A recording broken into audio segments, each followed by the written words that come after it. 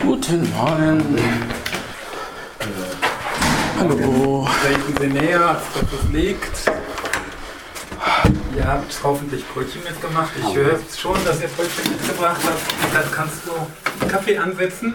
Ja. Das ist gut, danke. Allah, Pück ist der 11. im 11., sagt der Rheinländer. Also Karneval hat angefangen. Und dieses Jahr kommt uns ja allen vor, als wäre das schon längst Karneval gewesen. Wir haben ja schon die ganze Zeit Masken getragen. Ne? Und außerdem, ich meine, was macht da dieser Jeck da im Weißen Haus? Ne? Also der hat jetzt das Kleffbötzchen an, also das Klebehöschen. Ne? Der will nicht von seinem Stuhl weg. Ne? Und jetzt steht er allerhand, denkt sich, die Funkenmariechen und diese ganzen Chor und so, die müssen jetzt alle tanzen nach Singerpiep. Na, also diese ganzen Uniformierten da, die sollen nach seiner Pfeife tanzen, ne? Diese Garden und so. Ne? Und er denkt, also er könnte da regieren wie der König Karneval. Ne? Also ich meine, wer hat denn der zum Prinzen gewählt? Das frage ich mich immer. Ne? Also das muss ja eine völlig jecke Wählerschaft gewesen sein, die das gemacht hat. Und dann im Weißen Haus, im Oval Office, ne? Also, was ist das? Also, da müsst ihr mir jetzt helfen. Also, Jens, sag mal, was meinst du dazu? Nee. Was meine ich dazu? Ja, ich meine dazu, nee, ich finde es nicht lustig. Aber ich finde es gut, dass du es versucht hast.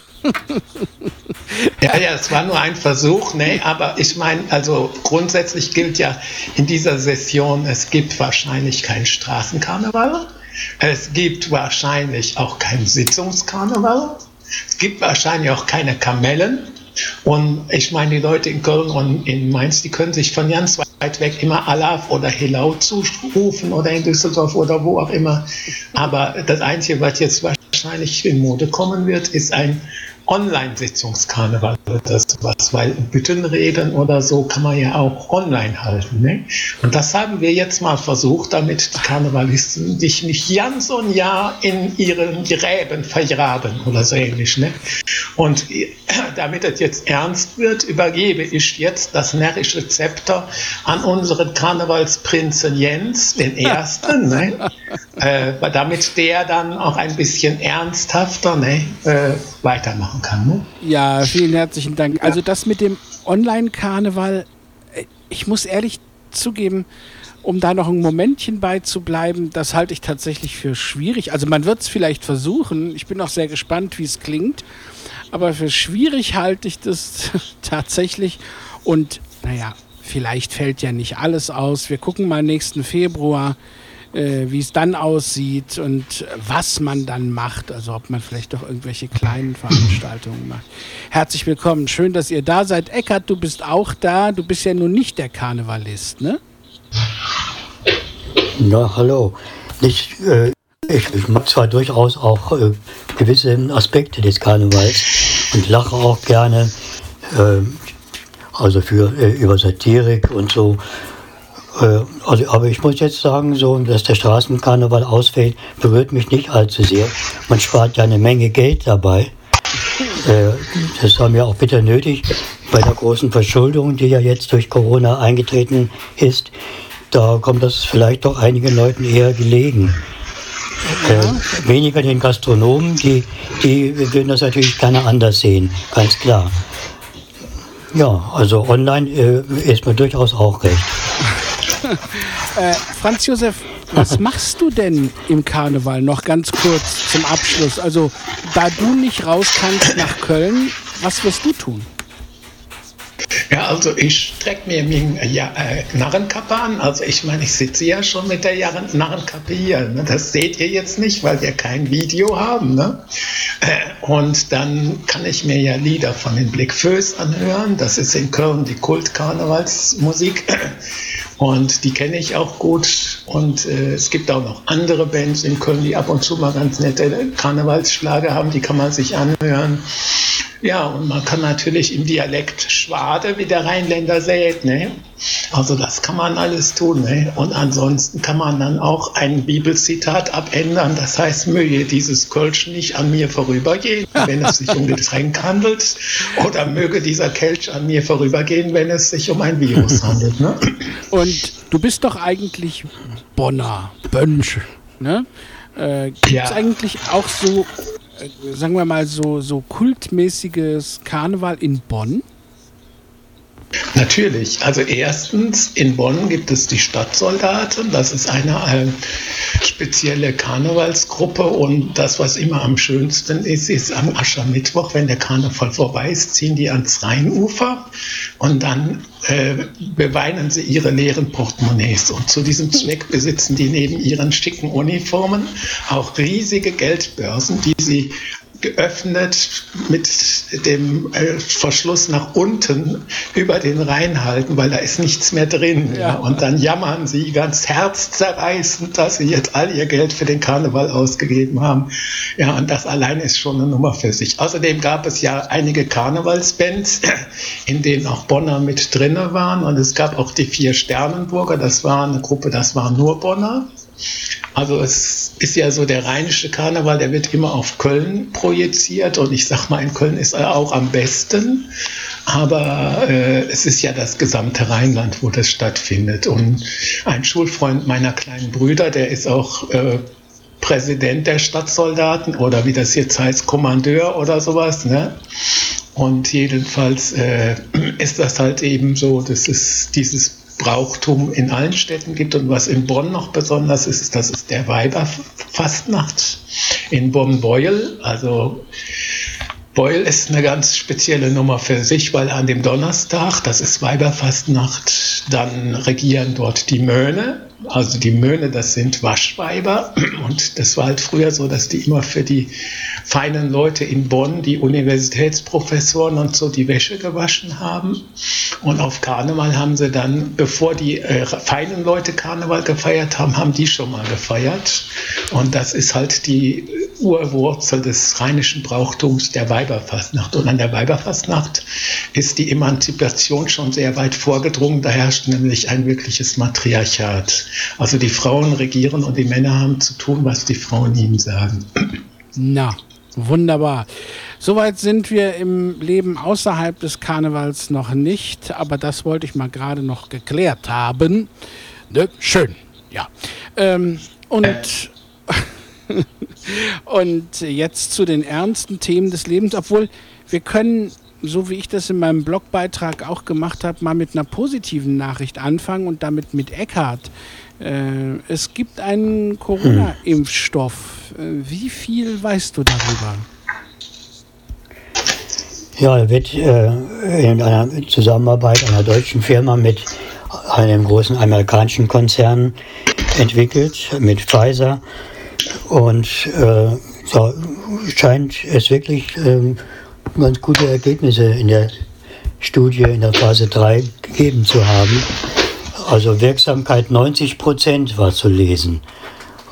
Das heißt, dass also 90% der Probanden das Mittel vertragen haben und hinterher dann, also von denen, die infiziert waren, die immun wurden.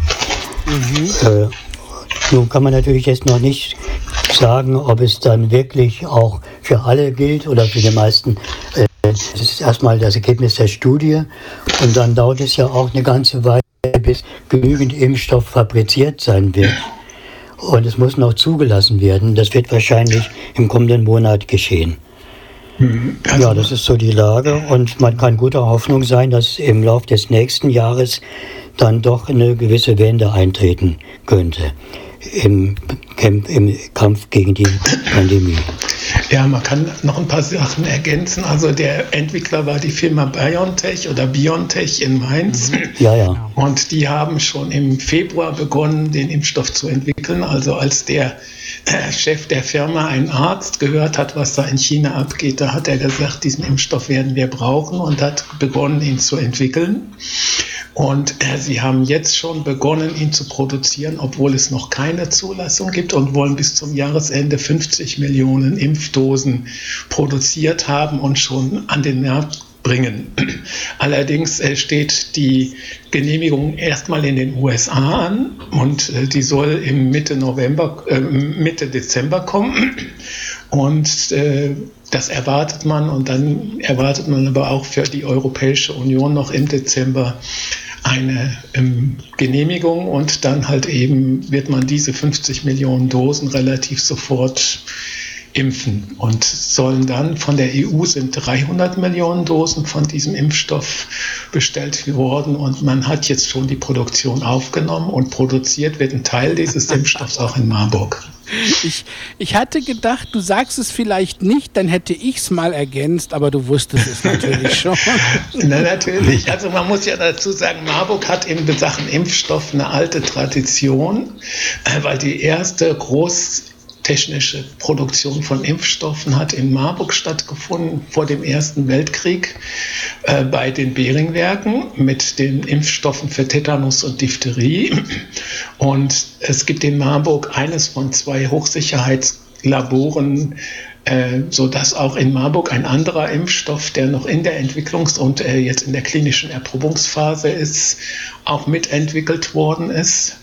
Und es gibt eine andere Pharmafirma, die auch einen Impfstoff entwickelt, die auch einen Sitz in Marburg hat. Also es sind sozusagen 3 Impfstoffe, an denen Marburger oder in Marburg auch ansässige Firmen beteiligt sind, sozusagen in der Röhre. Und der jetzt auf den Markt kommende ist der erste, aber man kann erwarten, dass im Januar, spätestens Februar mehrere, man sagt 3, wahrscheinlich am Markt sein werden. Nachher werden es 7 sein, und vielleicht wieder das kleine Fußballspiel zurück, einem Doppelpass an Eckhardt, nämlich die Frage, es gibt ja wahrscheinlich dann auch für verschiedene Impfstoffe möglicherweise unterschiedliche Personengruppen, für die dieser oder jener Impfstoff möglicherweise besser geeignet ist.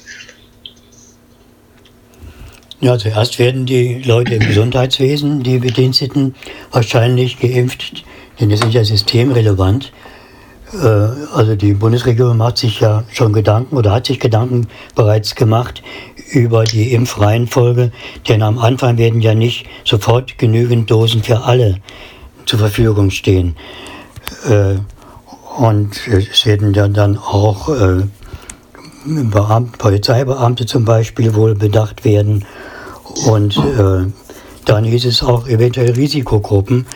Wobei mir selber noch nicht so ganz klar ist, also die Hauptrisikogruppe ist ja die Altersrisikogruppe, wie gut die älteren Leute mit ihrem schwächeren Immunsystem diese Impfung vertragen werden. Da gibt es sicherlich auch Unterschiede, und das wird man wohl auch noch genauer sehen müssen. Das ist wahrscheinlich ein Teil dessen, was im Moment in der klinischen Studie auch noch erforscht und auch in irgendeiner Form statistisch ermittelt wird. Und es wurde auch gesagt, man wird auch bei den Risikogruppen zunächst diejenigen impfen, die ein hohes also Todesrisiko haben. Wobei das natürlich auch nur statistisch begründbar ist. Also da kommt auch viel Statistik mit ins Spiel. Ne? Und ich habe gehört, es soll recht teuer werden, und es gab so eine Schlagzeile, die hatte ich allerdings noch nicht weiter verfolgt. Impfstoff nur für Reiche. Soll das bedeuten, dass hier vielleicht das nicht von der Krankenkasse übernommen wird oder ähnliches? Keine Ahnung.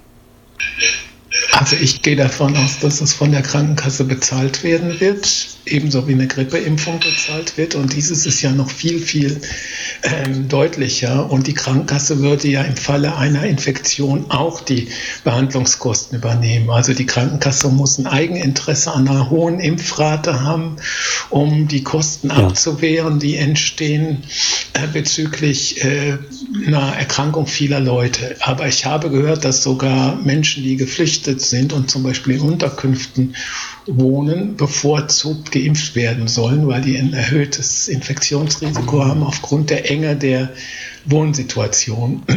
Eckhardt? Ja? Du hattest gerade was sagen wollen? Ja, bitte? Ja, ich hatte eigentlich nur das Wort sicherlich sagen wollen und habe mir das dann verkniffen, weil Franz Josef nach Es war eine Zustimmung, ne? Sonst nichts weiter. Okay.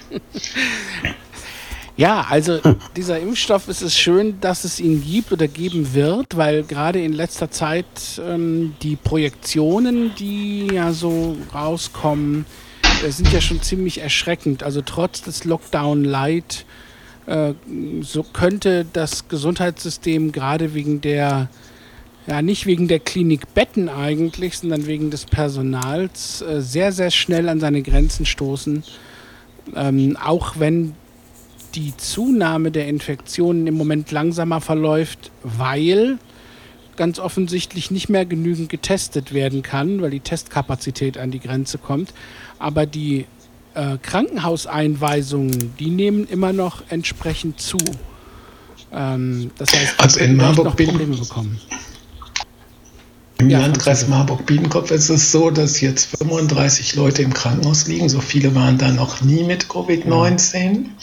Und es hat inzwischen 18 Todesfälle gegeben. Davon sind 4 Todesfälle in der ersten Welle gewesen. Und jetzt seit dem November hat es 9 Todesfälle gegeben. Also das heißt, in den 2 Wochen, gut 2 Wochen oder nicht mal 2 Wochen jetzt 9 Todesfälle, das ist also schon erschreckend viel. Und der Punkt ist, dass die Todesfälle ja immer mit einer Verzögerung entstehen. Das heißt, wenn jemand infiziert wird, dann wird er krank, dann nimmt die Krankheit an Schwere zu, dann kommt er ins Krankenhaus, dann nimmt die Krankheit an Schwere zu, dann kommt er auf die Intensivstation, dann versucht man ihn zu retten und irgendwann gibt es den Punkt, wo es eben dann nicht gelungen ist und er stirbt oder sie stirbt. Und dann muss man sagen, also das sind im Prinzip ja Sachen, selbst wenn die Infektionszahl sinkt, dann wird die Todesrate erst mit einem Verzug von 2 bis 3 Wochen zurückgehen. Und das heißt für uns, was wir befürchten müssen, dass wir noch eine steigende Mortalitätsrate haben werden. Also dass noch wesentlich mehr Menschen sterben werden und das ist bitter. Ja.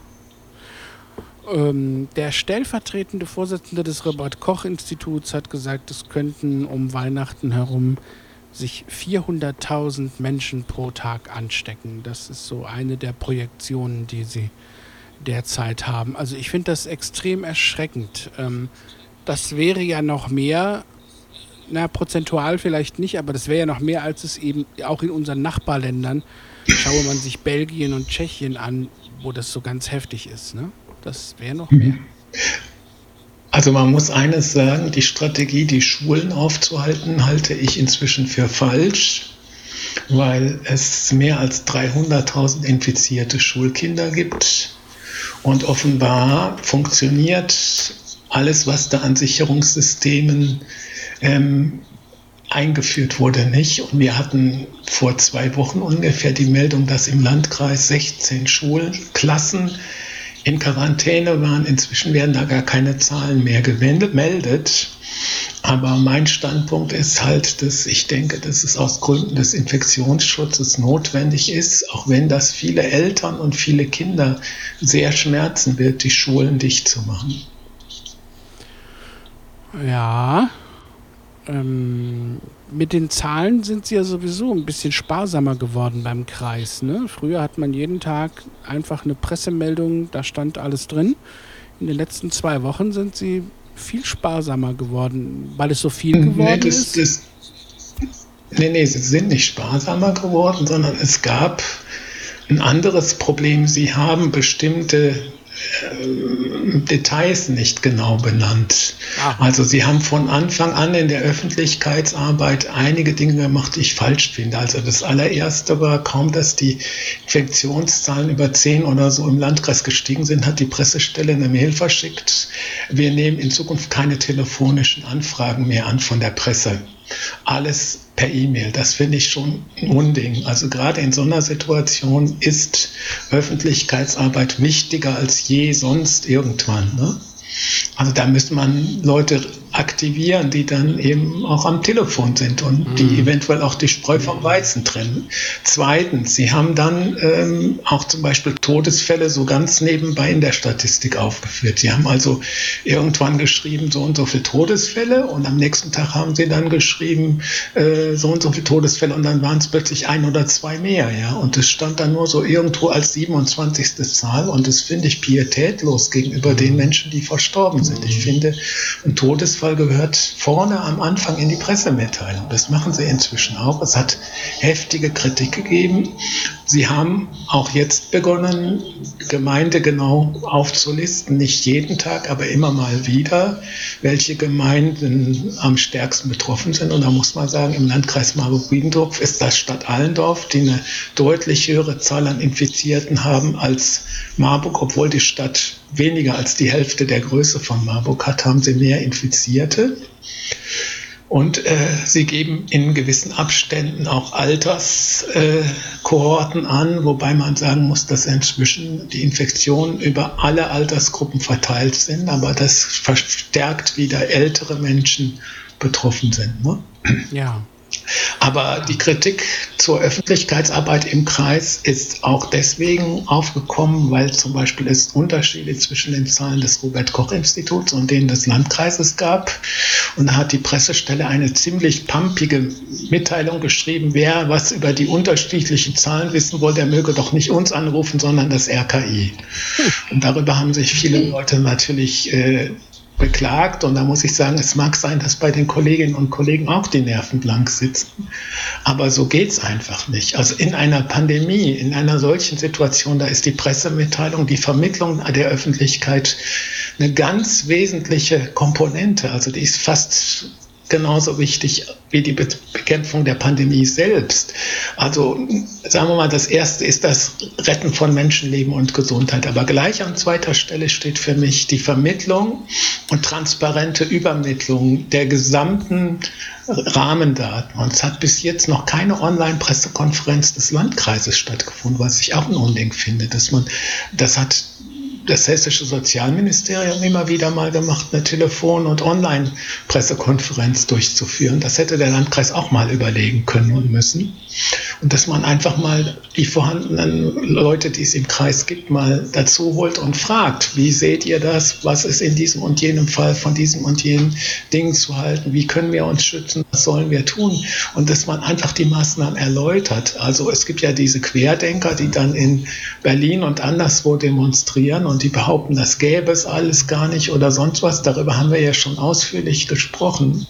Aber ein Grund, warum solche Strömungen Zulauf haben, liegt auch darin, dass die Vermittlung in der Öffentlichkeit vor Ort durchaus nicht immer optimal ist. Und das ist ein Problem. Die Stadt Marburg hat übrigens jetzt gerade dieser Tage einen Online-Diskussionsworkshop zum Thema Corona durchgeführt. Ich habe da leider nicht dran teilgenommen, aber auf der örtlichen Ebene in Marburg gibt es das und das gehört auf allen Ebenen, ebenso wie die Diskussion in den Parlamenten über die Frage, welche Maßnahmen sind sinnvoll, zielführend, verhältnismäßig, welche Nebenwirkungen haben sie, wie gehen wir mit Nebenwirkungen um. Also auch solche Fragen wie zum Beispiel die Gastronomie schließen oder ähnliches. Was macht man denn, um bestimmte Nebenwirkungen in ihren Effekten nicht ganz und gar durchkrachen zu lassen? Und das sind Diskussionen, die müssen in einer möglichst breiten Öffentlichkeit geführt werden, finde ich. Also auch so Fragen, wen subventionieren wir? Geben wir jetzt noch weiterhin Geld in die Tourismusbranche? Oder wenden wir die Subventionen nicht in erster Linie dafür auf, die Infrastruktur am Leben zu halten und auszubauen und zu festigen, die wir nach der Pandemie am dringendsten brauchen? Ja? Nur als Beispiel. Das war jetzt schon eine Pressekonferenz für sich. Okay, ja, verstehe. Gut, also jetzt habt ihr auch ein bisschen was gehört über das, wie die Presse, Franz Josef ist ja die Presse, ne? Wie die das sieht, wie hier in Marburg die Informationspolitik läuft. Und das ist nicht so schön. Wir werden natürlich auch weiter über Corona sprechen. Ich fürchte, wie gesagt, die Projektionen sagen, das nimmt alles noch zu. Und wir werden das abwarten müssen. Aber es war nicht das Einzige, was in dieser Woche passiert ist. Vor einer Woche, ziemlich genau, haben wir beim Ohrfunk eine Wahlnacht-Sendung gemacht. Eckhard, du hast mir inzwischen gesagt, du hast einen Teil davon gehört, ne? Ja, so die erste Stunde, das war abends so, nachts so gegen 1. Ja, genau. Und wo man normalerweise schläft. Ich konnte irgendwie da nicht so gut schlafen und habe dann den Ohrfunk eingeschaltet. Und es war durchaus spannend zu hören, wie du das so aufgezogen hast. Vielen Dank. Hat mich schon teilweise in längere Zeit wachgehalten, als ich gedacht hätte. Ich fand vor allen Dingen, Jens, also ich habe ja an der Sendung teilgenommen, direkt, genau, auch über Team Talk wie jetzt auch. Ja. Aber was ich doch toll fand, du hattest mehrere O-Töne organisiert. Und ich finde, eigentlich sollte man, wenn das möglich ist, Teile aus der Sendung oder diese O-Töne auch nochmal irgendwie online zur Verfügung stellen, wenn das technisch machbar ist. Das geht, klar, weil als Podcast. Ja, und ich fand das nämlich wirklich gut. Also es gab sicherlich auch ein paar Dinge in dieser Sendung, wo es sich um die momentanen Zeitpunkte handelte, zu denen gerade welche Informationen auch immer rüberkamen. Also wer ist jetzt vorne, wer ist wie weit vorne, und dann ist ja Biden immer weiter nach vorne gekommen, aber es war während dieser Sendezeit niemals klar, ob es ausreichen wird oder nicht. Und jedenfalls hattest du aber O-Töne von US-amerikanischen Leuten und von jemandem, der in den USA lebt, und die fand ich auch eigentlich sehr interessant, die Statements. Vor allen Dingen das Statement von der Amerikanerin, die, ich glaube, in Frankfurt war es oder wo sie wohnt. Also jedenfalls, das fand ich, also aus New Jersey, das fand ich besonders spannend. Ja, es war auch ein tolles Interview, das stimmt. Hat mir auch gefallen. Ja. Ja, also irgendwann online stellen und dann auf ohrfunk.de und auch auf lagebesprech.de noch einen Link draufsetzen. Ja, das können wir machen, kein Problem. Ja, war eine tolle Geschichte, aber wie bewertet ihr denn das Ergebnis und die derzeitige Situation in den USA? Fangen wir mal wieder mit Eckhard an, sonst kommt er gar nicht zu Wort. Ja, ich habe das am Samstag in den Nachrichten gehört, dass ja nun faktisch Biden gewonnen hat und Trump abgewählt wurde. Das war für mich ein schönes Geburtstagsgeschenk. Ja. Der Tag war zufälligerweise mein Geburtstag, und da habe ich dann auch darauf mit meiner Lebensgefährtin angestoßen, auf eine bessere Hoffnung für die Welt, die natürlich sehr vage ist, aber immerhin, es kann eigentlich dann eher nur besser werden als umgekehrt. Zumindest in der Weltpolitik. So, das ist so mein Gefühl. Hoffen wir es, ja. Ich kann mich an die Wahlnacht von vor 4 Jahren erinnern, wo sich mir ein immer größerer Stein auf die Seele legte, ich sag das mal so. Und es war schon am Samstag so ein Gefühl, zumindest für eine kurze Zeit, von jetzt wird er so ein bisschen gehoben, dieser Stein. Man merkt schon, dass irgendwas ein bisschen weg ist, was 4 Jahre wirklich da war. Wie siehst du das, Franz Josef? Also ich sage, Joe Biden hat die Wahl gewonnen, auch wenn immer noch nicht endgültig alles ausgezählt ist. Das, was Donald Trump macht, sind ja fiese, finstere Tricks, mit denen er versucht, seine Macht irgendwie aufrechtzuerhalten. Und ich glaube aber, dass diese Tricks am Ende nicht funktionieren werden. Also es ist jetzt ein bisschen schändlich, dass einige Leute aus der Republikanischen Partei immer noch zu ihm halten, was ich nur so interpretieren kann, dass sie letztlich so sehr an der Macht kleben, dass sie sich die Demokratie nicht mehr wirklich als ein schützenswertes Gut vergegenwärtigen. Mhm. Und auf der anderen Seite muss man sagen, also die Demokratie ist ohnehin schon beschädigt in den USA. Dass es Auseinandersetzungen geben würde, war eigentlich vorher schon klar. Nur ist nicht klar, und das ist das, wovor man Sorge haben kann und muss, wie diese Auseinandersetzungen aussehen werden. Aber grundsätzlich glaube ich, es wird am Ende Joe Biden obsiegen und es wird Donald Trump in irgendeiner Form aus dem Weißen Haus rausgekickt werden. Und davon gehe ich mal aus.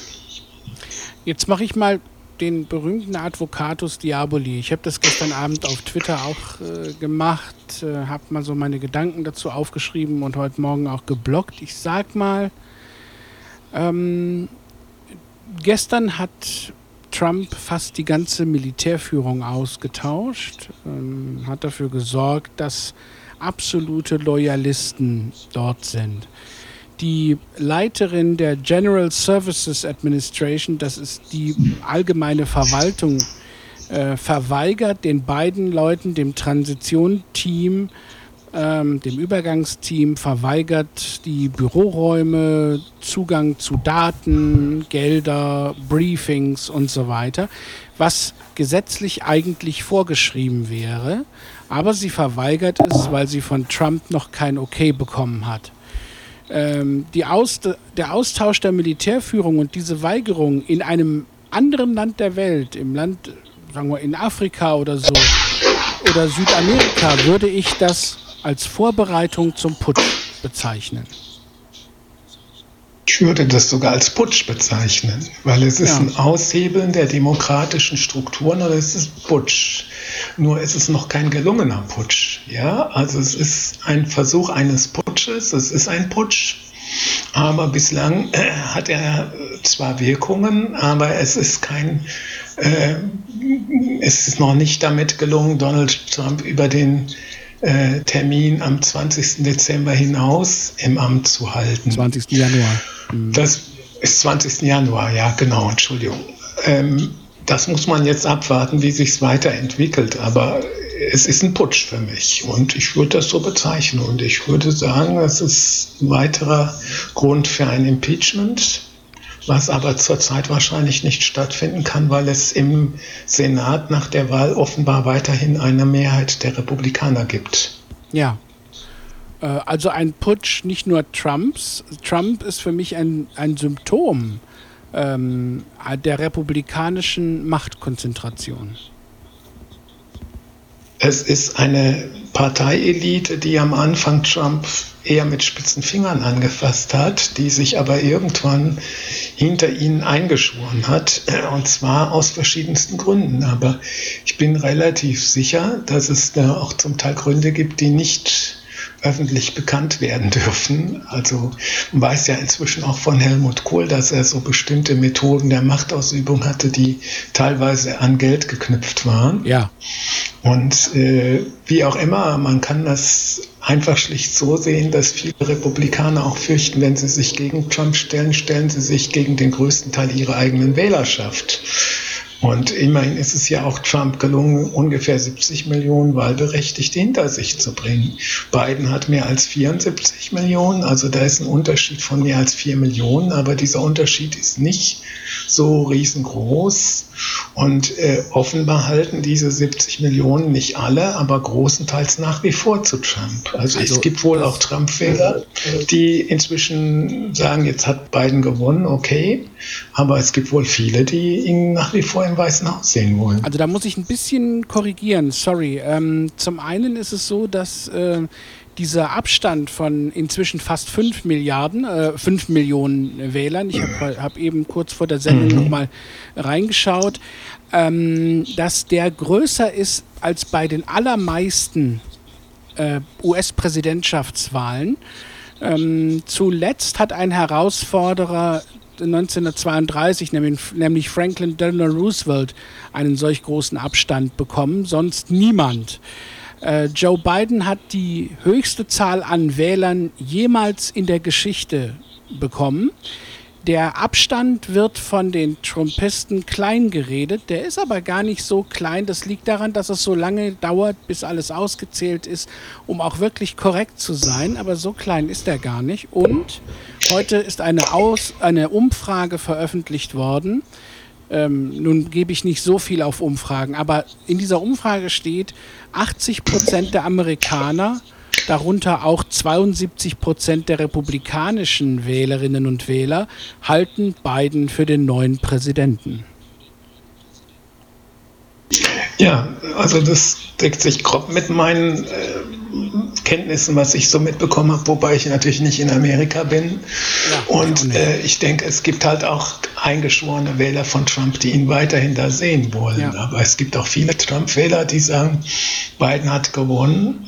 Es gibt auch Wähler, denen inzwischen das Verhalten von Trump peinlich ist und die sagen, ich habe ihn gewählt, aber hätte ich das vorher geahnt, hätte ich ihn nicht gewählt.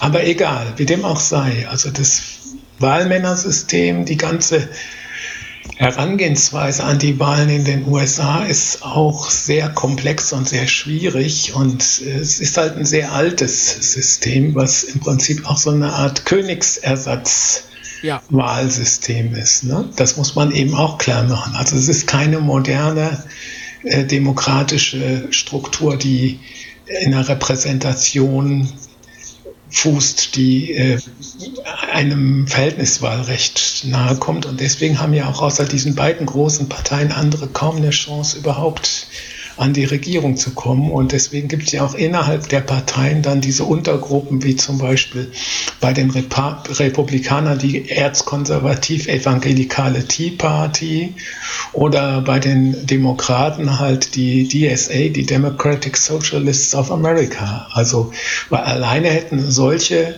Leute keine Chance. Ne? Ja, die gehen dann auf dem Ticket der beiden großen Parteien. Eckhard, was meinst du, wird Trump im Januar aufhören müssen? Also ich glaube schon, dass es dahin kommt, wenn auch nicht wenn es auch nicht so einfach wird, es wird große Reibereien geben. Das denke ich schon auch. Und man kann nur hoffen, dass die Reibereien nicht so stark werden, dass da ein Bürgerkrieg oder etwas in der Art drohen könnte.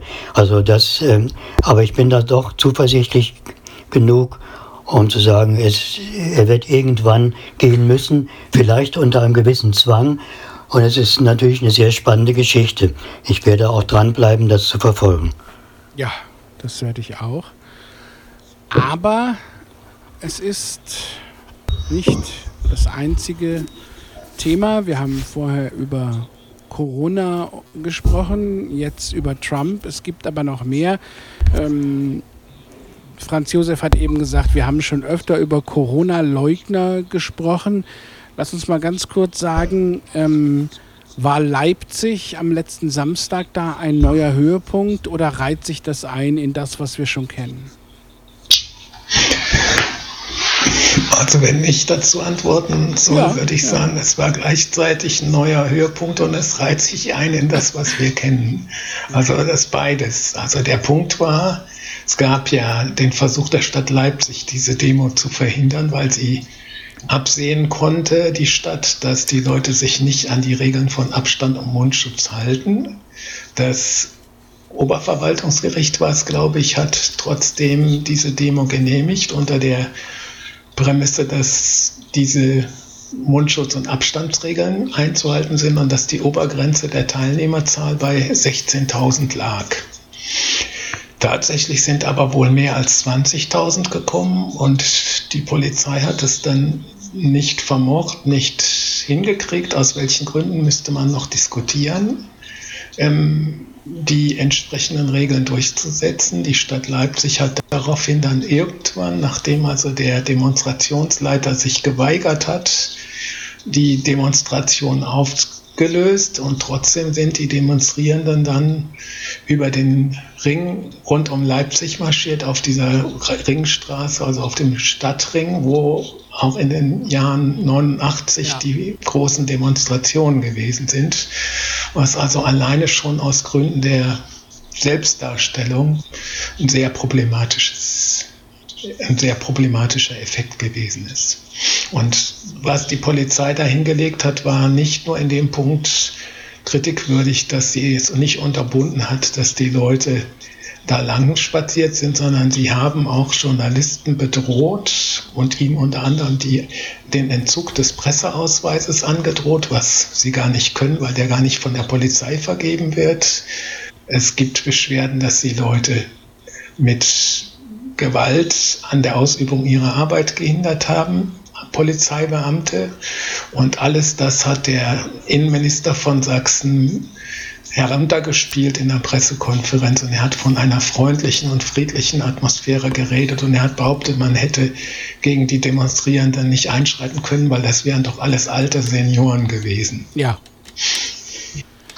Und er hat noch mehr getan. Nicht nur er hat noch was getan. Gleichzeitig hat der Präsident des Sächsischen Landtages heute, da muss es wohl Schmierereien am Landtag gegeben haben, und da hat er von linksextremem Terrorismus gesprochen, von Leuten, die unser Land und unsere Demokratie zerstören wollen, und dagegen würde man mit aller Härte des Gesetzes vorgehen. Also da sind die Prioritäten in Sachsen nach wie vor und zunehmend doch so. Es gibt ja auch Bilder, wo Polizisten den rechtsextremen Demonstranten einen Daumen hoch zeigen. Da ist doch die Priorität so, dass Sachsen so eine Art Failed State wird, ne? Das ist ja schon lange so. Also den Sachsensumpf, den gibt es schon seit, weiß ich nicht, 10, 15 Jahren oder so. Also das fing an noch in der Ära Biedenkopf, oder sagen wir, nachdem Kurt Biedenkopf als sächsischer Ministerpräsident dann aus dem Amt geschieden ist. Da kamen dann alle möglichen Geschichten hoch, was in Sachsen alles läuft. Und man hat vieles immer wieder unter den Teppich gekehrt, aber Sachsen hat offenbar ein besonderes Problem. Einerseits mit Rechtsradikalen, auch in der Verwaltung und in der Polizei und auch in der Justiz übrigens.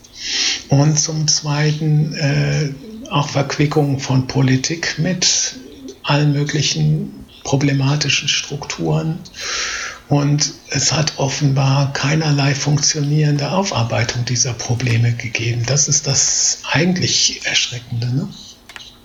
Ja, und es geht im Moment so weiter. Also insofern hast du recht. Es reiht sich eigentlich ein in das, was wir kennen. Aber man muss schon mit einer gewissen ohnmächtigen Wut verfolgen, wie die Behörden, wie die Polizei in Sachsen das Problem des Rechtsradikalismus ja nicht nur runterspielen und verharmlosen, sondern zum Teil unterstützen. Ja, da muss man aber noch eine Person hinzufügen, nämlich Horst Seehofer. Denn Horst Seehofer hat ja gesagt, man dürfe die Polizei bei diesem Einsatz in Leipzig nicht kritisieren, wenn man nicht die Polizeitaktik kenne.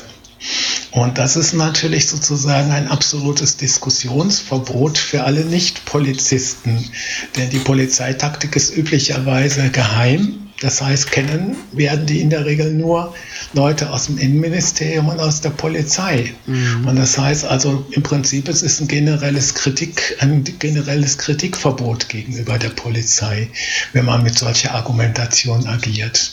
Und ich sage, die Polizeitaktik kann ja nicht darin bestehen, dass man Journalisten an der Arbeit behindert, dass man Verfassungsrechte aushebelt, dass man Journalisten, die Berichterstattung gerade eben machen wollen, bedroht und auch mit Gewalt an der Ausübung ihres Berufs hindert. Wenn das Polizeitaktik wäre, dann wäre sie verfassungswidrig.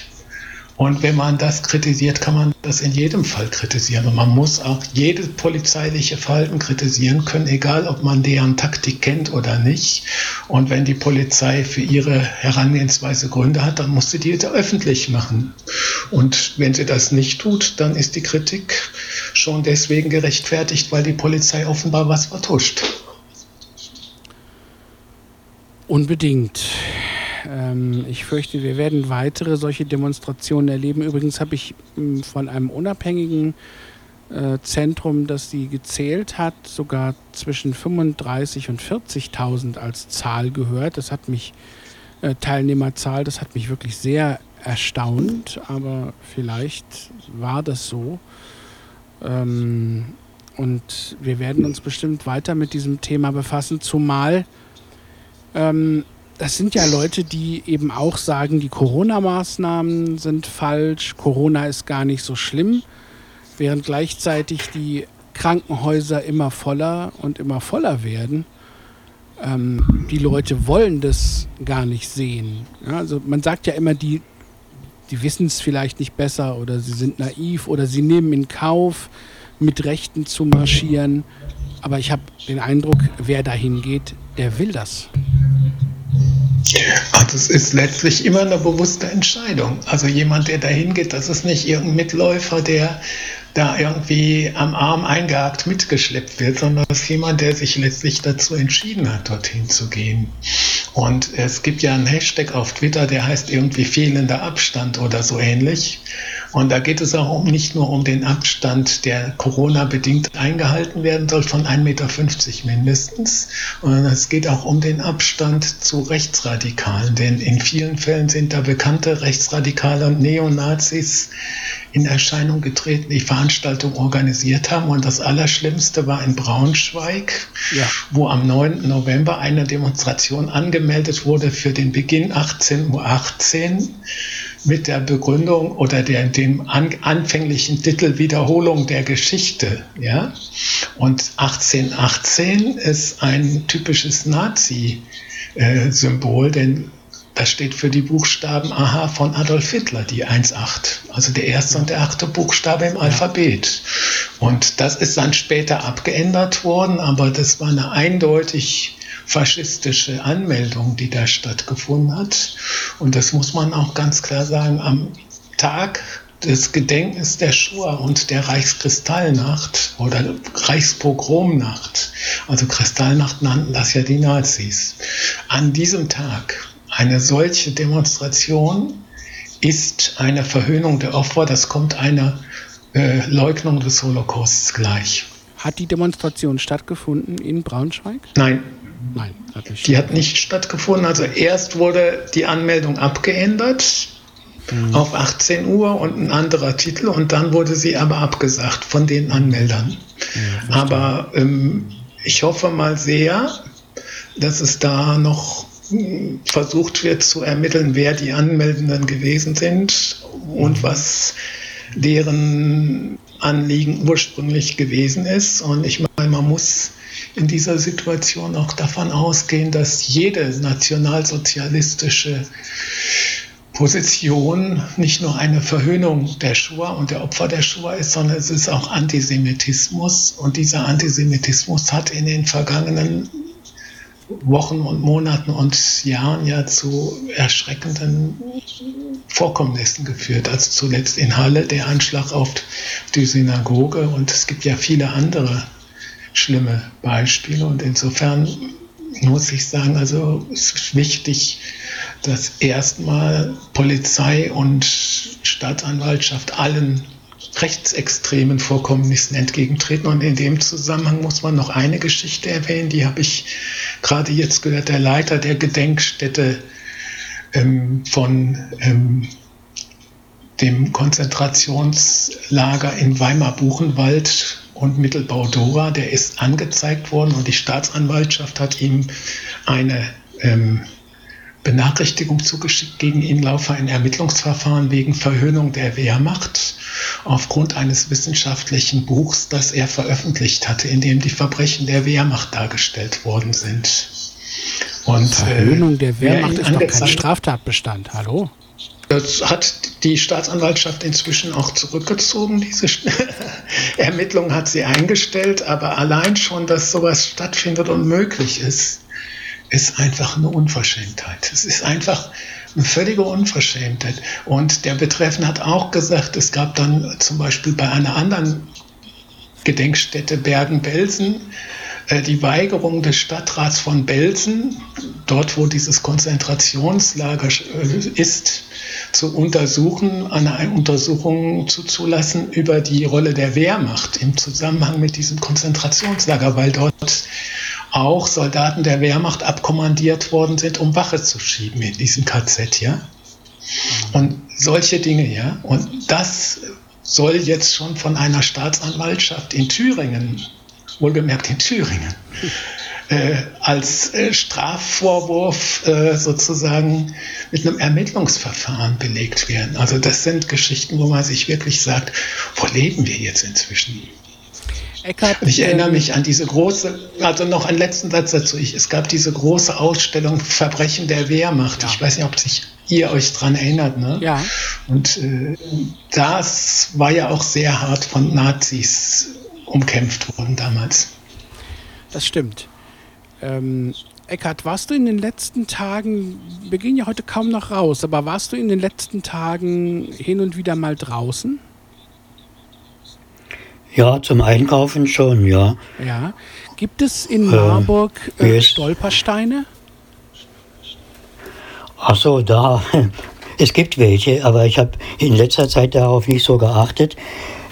Ich könnte jetzt auch nicht direkt sagen, wo genau. Also in der Oberstadt habe ich auf jeden Fall vor längerer Zeit welche gesehen. Also es gibt sie. Ich weiß nicht genau, wie viele, und ich weiß auch nicht, ob neue hinzugekommen sind in den letzten Monaten. Also ich weiß, aber es gibt sie. Also ich habe sie schon gesehen. Ich glaube, es gibt in Marburg, ich bin mir nicht sicher bei der Zahl, es könnten 36 sein. Es könnte sein, dass die Zahl nicht stimmt, aber zum Beispiel an der Wettergasse ist einer, es gibt einen in der Friedrich-Naumann-Straße oder so, also im Südviertel gibt es welche. Es gibt Stolpersteine für bestimmte Leute, die aus Marburg abgeholt worden sind. Es gibt, glaube ich, auch welche in der Barfüßerstraße in Marburg. Also es gibt eine ganze Reihe, weil es gab ja auch viele Menschen aus Marburg, die abgeholt worden sind. Und es gibt auf dem Bahnhof, auch an dem Bahnsteig, wo die Züge Richtung Auschwitz gestartet sind, gibt es auch ein Band, das an diese Deportation erinnert, an den Bahnsteig auf dem Hauptbahnhof. Ich habe das deshalb gesagt, weil es gibt ja so eine Tradition inzwischen, dass am 9. November Leute rausgehen, die Stolpersteine putzen, Kerzen und Blumen hinstellen. Und das war, Eckhard, ursprünglich meine Frage, ob du das zufällig gesehen hast, ob das in Marburg auch passiert ist. Aber du sagst, du hast sowas im Moment nicht gesehen, warst nicht so draußen, ne? Nee, das ist mir da nicht aufgefallen, zu den Zeitpunkten, wo ich draußen war. Ja. Ja.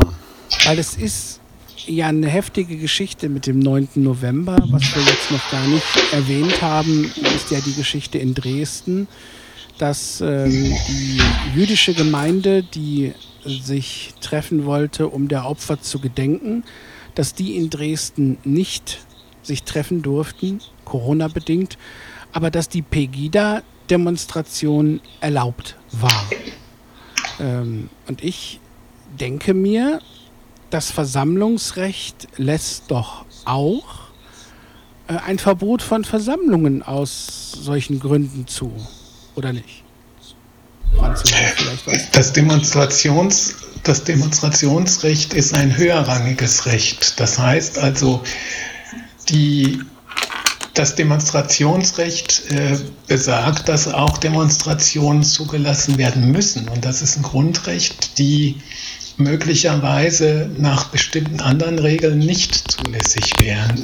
Allerdings muss ich sagen, zum Beispiel das Gedenken der Shoah wäre ja auch eine Demonstration. Also das fiele unter das gleiche Recht. Ich nehme aber an, dass diese Veranstaltung von den Veranstaltern selber abgesagt worden ist, aus bestimmten Gründen. In Marburg zum Beispiel war es so, dass diese Gedenkveranstaltung stattgefunden hat im Garten des Gedenkens, dass man aber die Leute aufgefordert hat, im Laufe des Tages dort allein hinzugehen und persönlich individuell zu gedenken. Und zu der Gedenkstunde sind dann nur wenige gekommen und man hat einen Livestream gehabt und hat über den Livestream etwa 200 Leute erreicht. Das ist wahrscheinlich mehr, als man in anderen Jahren erreicht, wo die Zahl vielleicht so bei 100, 120 liegt. Aber nochmal, also grundsätzlich, solche Veranstaltungen sind auch im Prinzip Demonstrationen und als Demonstrationen dem gleichen rechtlichen Bewertung zu unterziehen wie eine Demonstration von Pegida oder so. Und für eine Demonstration können Auflagen erteilt werden und diese Auflagen müssen auch das Ziel verfolgen, eine Pandemie einzuschränken. Das heißt also, man kann zum Beispiel sagen, so und so viele Personen dürfen höchstens kommen Man kann zum Beispiel sagen, Abstand und Mundschutz sind zwingend. Wenn die nicht eingehalten werden, ist sofort Schluss. Und dergleichen sollte man auch tun. Und es ist ja auch interessant, dass es andere Demonstrationen gibt, wo die Demonstrierenden von sich aus peinlich Wert darauf legen, solche Regeln einzuhalten und auch peinlich Wert darauf legen, dass nicht zu viele Leute kommen, um dergleichen zu verhindern. Dass man dann mehrere Demonstrationen an verschiedenen Orten macht, ist ja auch eine Möglichkeit, ne? Um Gefahren zu minimieren. Und ich muss sagen, dass die Corona-Leugner da in großen Massen auflaufen wollen, ist ja der Versuch, ihr Leugnertum sozusagen durch die Zahl plausibel zu machen. Also dann zu zeigen, es sind so viele, also muss doch was dran sein an dem, was wir sagen. Ne? Unglaublich. Das stimmt und das ist auch ein Problem. Also, ja, Eckhard? Ja, ich wollte sagen, es ist äußerst bedenklich, was da gelaufen ist, denn diese Leute haben in ganz Deutschland praktisch die zweite Welle befeuert. Sie sind ja aus ganz Deutschland angereist und haben die Abstände nicht eingehalten und vielfach keine Masken getragen und werden viele andere Leute wahrscheinlich infizieren, zumindest wenn Einzelne nur infiziert waren, dann ist das schon ausreichend. Und da ist die Gefahr natürlich für alle gewachsen. Und das ist unverantwortlich, natürlich. Ja, sehe ich genauso. Und diese Ungleichbehandlung finde ich einen echten Skandal, gerade am 9. November. Sowohl die Demo in Braunschweig als auch die Pegida-Demo. Du hast recht, Franz Josef, das Demonstrationsrecht und Recht der freien Meinungsäußerung ist ein sehr hohes Gut.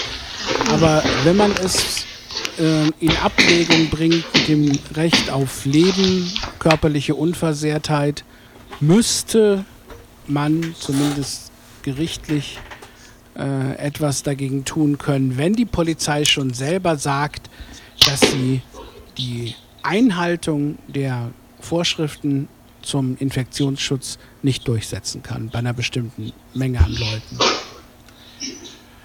Die Frage ist, ob sie es wollte. Ja. Also das Problem ist auch, und dann kommen wir wieder zu Donald Trump zurück. Also das eine ist, du hast in der Polizei Führungspersonal und du hast natürlich auch das sogenannte Fußvolk. Und das gilt übrigens auch für das Militär in den USA. Ne? Ja. Und um das klar zu machen, die Frage ist, ob die Polizei in Leipzig, die sächsische Polizei, denn überhaupt hart gegen diese Corona-Leugner vorgehen wollte. Diese Frage lasse ich jetzt mal offen. Die kann sich jede und jeder selber stellen. Und genauso sieht es dann mit Donald Trump aus. Also die Frage ist, ob der Austausch der Führungsspitze des Pentagon ausreichen wird, um das US-Militär möglicherweise gegen Joe Biden in Position zu bringen. Ich bezweifle das. Also selbst wenn man die Führungsspitze austauscht. Andererseits muss man sagen, das ist jetzt mein letzter Satz zu dem Punkt, es gab beim Bundesamt für Verfassungsschutz einige Jahre lang einen Präsidenten namens Hans-Georg Maaßen und was der so alles vom Stapel lässt, dann sagt man also, dass so jemand überhaupt in so eine Position kommen konnte, das ist schon sehr erschreckend. Ne? Ja. Insofern fragt man sich auch, wer da im Fußvolk noch alles rumlungert. Ne? Heute hat er wieder getwittert, der Hans-Georg Maaßen, und hat getwittert, denkt doch mal darüber nach, Biden ist alt, der kann das nicht lange zusammenhalten und guckt mal, wer dann danach kommt. Das sind Sozialisten, die wollen uns unsere Freiheit wegnehmen. So, das hat er heute wieder mal getwittert. Unglaublich. Ja, ich meine, für den gilt, was Dieter Hildebrandt mal über Hans-Karl Filbinger gesagt hat. Ja. Hildebrandt hat über Filbinger, als er noch Ministerpräsident von Baden-Württemberg war, gesagt, das ist der Mann, der sich immer nur nach links verbeugt, weil rechts von ihm ist nur noch die Wand. Ja, wunderbar. Ich glaube, das ist ein gutes Schlusswort. Sind wir wieder so ein bisschen beim Karneval angekommen. Denn wir haben, zumindest was den Ohrfunk betrifft, genau eine Stunde, um unseren Lagebesprech durchzuziehen. Und da sind wir jetzt, glaube ich, auch schon ziemlich am Ende. vielen herzlichen Dank fürs Rundumschlagen und genießt doch irgendwie den Karneval. Lasst es euch gut gehen und wandert bitte nicht in die rechte Ecke ab. Das wollen wir nicht. Hört uns lieber zu. Ja? Wir impfen euch dagegen. So, lasst es euch gut gehen. Bis in 2 Wochen. Ja, hello und love und passt trotzdem auf euch auf. Und tschüss. Madet Jod, oder so ähnlich, ne? Also, fröhlich vieren, aber nicht draußen und nicht mit so vielen Pens, ne? Ganz allein vieren ist ja auch gut, wenn man das kann, ne? Also, Madet Jod.